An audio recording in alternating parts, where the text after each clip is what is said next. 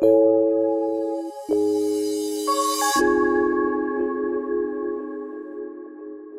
wanted to put a face on it.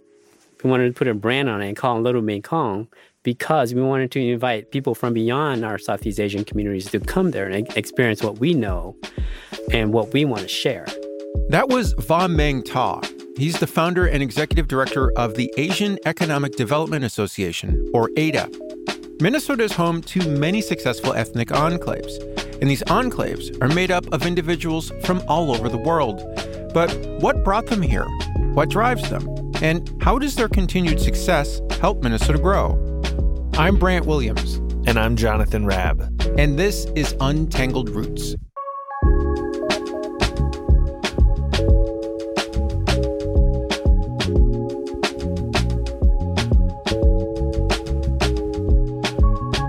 Much of ADA's work is focused along 4 city blocks in St. Paul, an area branded as Little Mekong. It sits at the center of a long-standing ethnic enclave for Asian immigrants and Asian Americans in the city.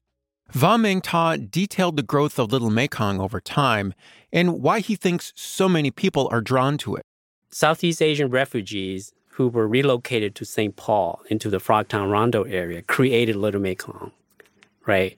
They started these businesses because they couldn't find the products or services that they needed, that's culturally relevant to them.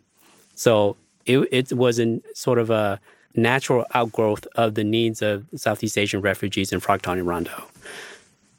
With that said, many ethnic enclaves developed like that, right, throughout the United States, throughout history. So Little Mekong was one of those that just happened 40, 30 years ago. Even though it's very small, like I said, about 100 small businesses and 4 blocks of University Avenue, it became a destination for those of us who are Southeast Asian. I go there to eat pho. I go, if I want Vietnamese pho, I go there. They have some of the best pho places in the Minnesota. So there was a need, and it grew into an Asian business district to support that need. But other cultural destinations are created by groups, community groups, nonprofits, and so on. And I think Little Mekong grew because there was a need. And then as an organization, we stepped in to support what's there. So that's where I think our role comes in, because the district itself, I don't think would survive. Historically, ethnic enclaves were established around the placement of immigrant communities as they migrated to new countries. Often the location of these enclaves were dictated by laws that limited the access of incoming immigrants. But the limitations of these enclaves didn't stop the community from growing. If anything, having shared traditions, practices, and language allowed new people to establish themselves with a stronger sense of safety and comfort. Ibrahim Hirsi is a reporter for Sahan Journal. It's a digital media outlet in Minnesota. He explains the importance of having enclaves that understand the cultural sensitivities of the Somali community and how that has developed over time. Somalis started coming to Minnesota for the most part in the early 90s. And one of the first things that they did was, after establishing mosques, they wanted to establish businesses that serve their community. If you are, Somalis, of course, have their own culture. So when it comes to food, when it comes to clothes, there are certain ways that they dress that they can't go to Mall of America and find those stuff. So they needed to create and to establish their own businesses so that they can serve. So now, I think in the Twin Cities area only, there are at least 3 or 4 malls that only. And within these malls, they have dozens of other small small stores that sell different goods. There are other clients, of course, but 99% are Somalis. So now it's not only just grocery stores or clothing stores, but also they have offices that file taxes for people. So there are all kinds of businesses that you need. And it has been really thriving over the past almost 30 years.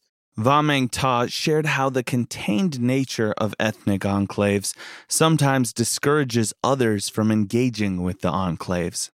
The district was created by Southeast Asian refugees and their businesses. But like I said, it was only known to those of us within the community as a destination for Asian food, for example, or Asian cultural organizations. That we have 4 Asian cultural organizations there now, including ADA. And that's what we often go to get social services, right? But people from outside our community didn't really know. And in fact, if they knew, they might avoid it. So, and we wanted to put a face on it.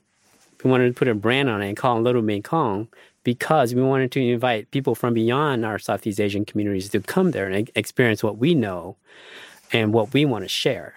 One of the businesses that Ada has worked closely with is On's Hairstylists in Little Mekong. It's a multi-generational legacy business run by Erica Trin and started by her mother, On. Erica spoke to NPR News journalist Chris Farrell in spring of 2022. So tell us, how long have you been in this building that's on University Avenue? This building was built in 1991. My mom originally had her salon across the street where Thai Garden was for about 4 or 5 years, and then bought the property here, took it down, and built it so we can work downstairs and live upstairs. And so how long have you been a hairdresser? Legally, since 99. And before? Since I was 8, when she opened the shop, she had me working already. So I've been helping since like my whole life practically, I guess. And now, do you own the salon now? I still consider Mom the overlord, but I still do all the other things involved. So pretty much me, yeah. Erica's experience reflects similar stories within Minnesota's ethnic enclaves. Families starting businesses to support themselves, and the businesses sometimes being passed down generationally. Erica's love of Little Mekong is clear. It's home. I grew up here. We were probably the first Asian salon, at least in this block. And my mom opened in 1988, I believe. And I just grew up here. I just saw everything change and become more of a Southeast Asian population type area. And I don't know. It's home. It's just, this is what it's become, and I love it. Van Meng discussed what makes On's Hairstylists unique within the community in Little Mekong. Erica and her mom's business, it's unique, but a lot of immigrant families immigrant businesses started that way. Their immigrant parents came and they wanted to do well for their families. And so they roped their kids in. I think On's fortunate that Erica wants to stay within the family. Wants to stay within the family business. I think a lot of kids who see their parents start businesses don't want to follow in their parents' footsteps. So in that sense, it's very unique. And I think for Southeast Asian immigrant families, because many of them come to the U.S., especially like in the Hmong community, without the education or the skills. And so they feel like becoming an entrepreneur is the best way for them to improve their social economic status. And some become successful, but others continue to struggle. One of the things that stand out in Little Mekong is its focus on multiple Southeast Asian cultures. Erica Trin shared what she thinks the wider community doesn't understand about the enclave. I think they don't realize how many cultures Little Mekong is. Like it's Thai, it's Cambodian, it's Vietnamese, it's Chinese, it's Laotian, it's all kinds of things. I don't think they realize what Little Mekong means. I think they just think it's a river, and why is it called Little Mekong? So I think it's a lot, and I don't think people really know how much it is. And so we just try to talk more and tell people to come this way. What do they lose when they don't understand that? Good food, new culture, just not knowing what's right here in Minnesota. An ongoing issue for many ethnic enclaves is how to address discrimination and bias directed at the community. With the recent increase of incidents characterized as anti-Asian hate, Va Meng Ta has had to consider what the potential danger could mean for Little Mekong and how Ada can help. I don't know of any incidents in Little Mekong that I could categorize as anti-Asian hate, but a sense of heightened awareness still prevails in the area. Like, we're calling ourselves Little Mekong. Are we putting a target on our back? Right. So businesses are, I think, more on edge, especially last year when there was a lot of cases of anti-Asian violence elsewhere in other cities, but as well as in St. Paul and the Twin Cities. So, it's the same question. Like, do we want to be invisible and avoid a lot of this potential violence against us? Or do we want to create visibility and awareness so that we could benefit economically? Sometimes it's a double-edged sword, right? But ultimately, me personally, I like to look at the glass as half full. And if Little Mekong is successful, then it's not only that it will be a vibrant area and a welcoming area, but it will actually be a deterrent to a lot of the hate crimes that we saw and we heard about. Many ethnic enclaves are home to successful small businesses. However, that success long-term needs to be measured beyond financial profit. Va Meng Ta explains some of the ongoing challenges in Little Mekong. Here we have a community that has a lot of potential. You see Erica and Ans and their dedication to their business here. And for me and for our organization, the most important asset of the community is the people and the effort that they put into their community. So this represents an investment, their family's investment for the last 30 years or so. And the reason why we do this work, and I think, our city, we need to pay more attention to our businesses, our small businesses, and our immigrant businesses, and how they're anchoring our community, our neighborhoods, right?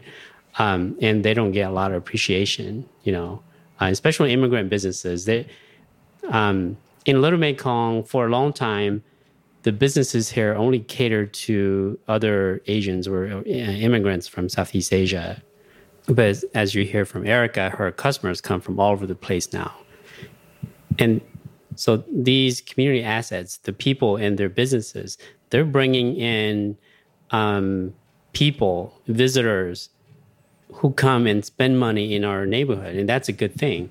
That's what we mean when we say we want to keep our community's assets within our community or bring in assets into our community and not only see our assets leave. So if we invest in our families in the neighborhood and our businesses in the neighborhood, then we will see our communities thrive.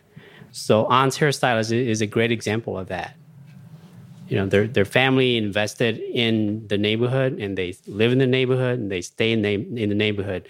It would be a shame for us to lose this type of business. And one of the reasons why they can stay here is because they own the property. Not many businesses own the property. And so we want to see more entrepreneurs own their store in Little Mekong. So this is like an ideal situation we want all of our businesses to be in. It's to really own a piece of the neighborhood instead of paying rent that goes somewhere else. Ethnic enclaves hold a valuable place in the social fabric of a community. They've been here since Minnesota was established and will continue to be a driver of growth and change for years to come. Ethnic enclaves represent not only the cultures and traditions of a community, but the pride individuals within the community have for their shared history, and increasingly, their desire to share their experiences with everyone.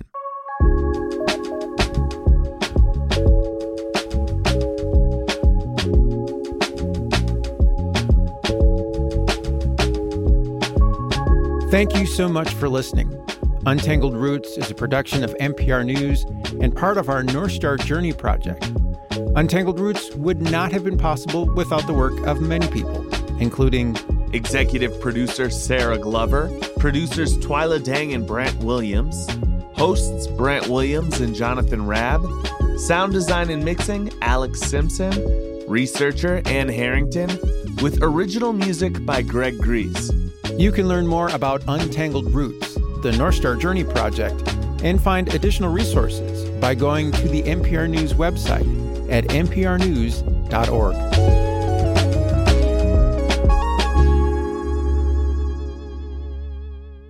Untangled Roots was made possible in part by the Minnesota Legacy Amendment's Arts and Cultural Heritage Fund.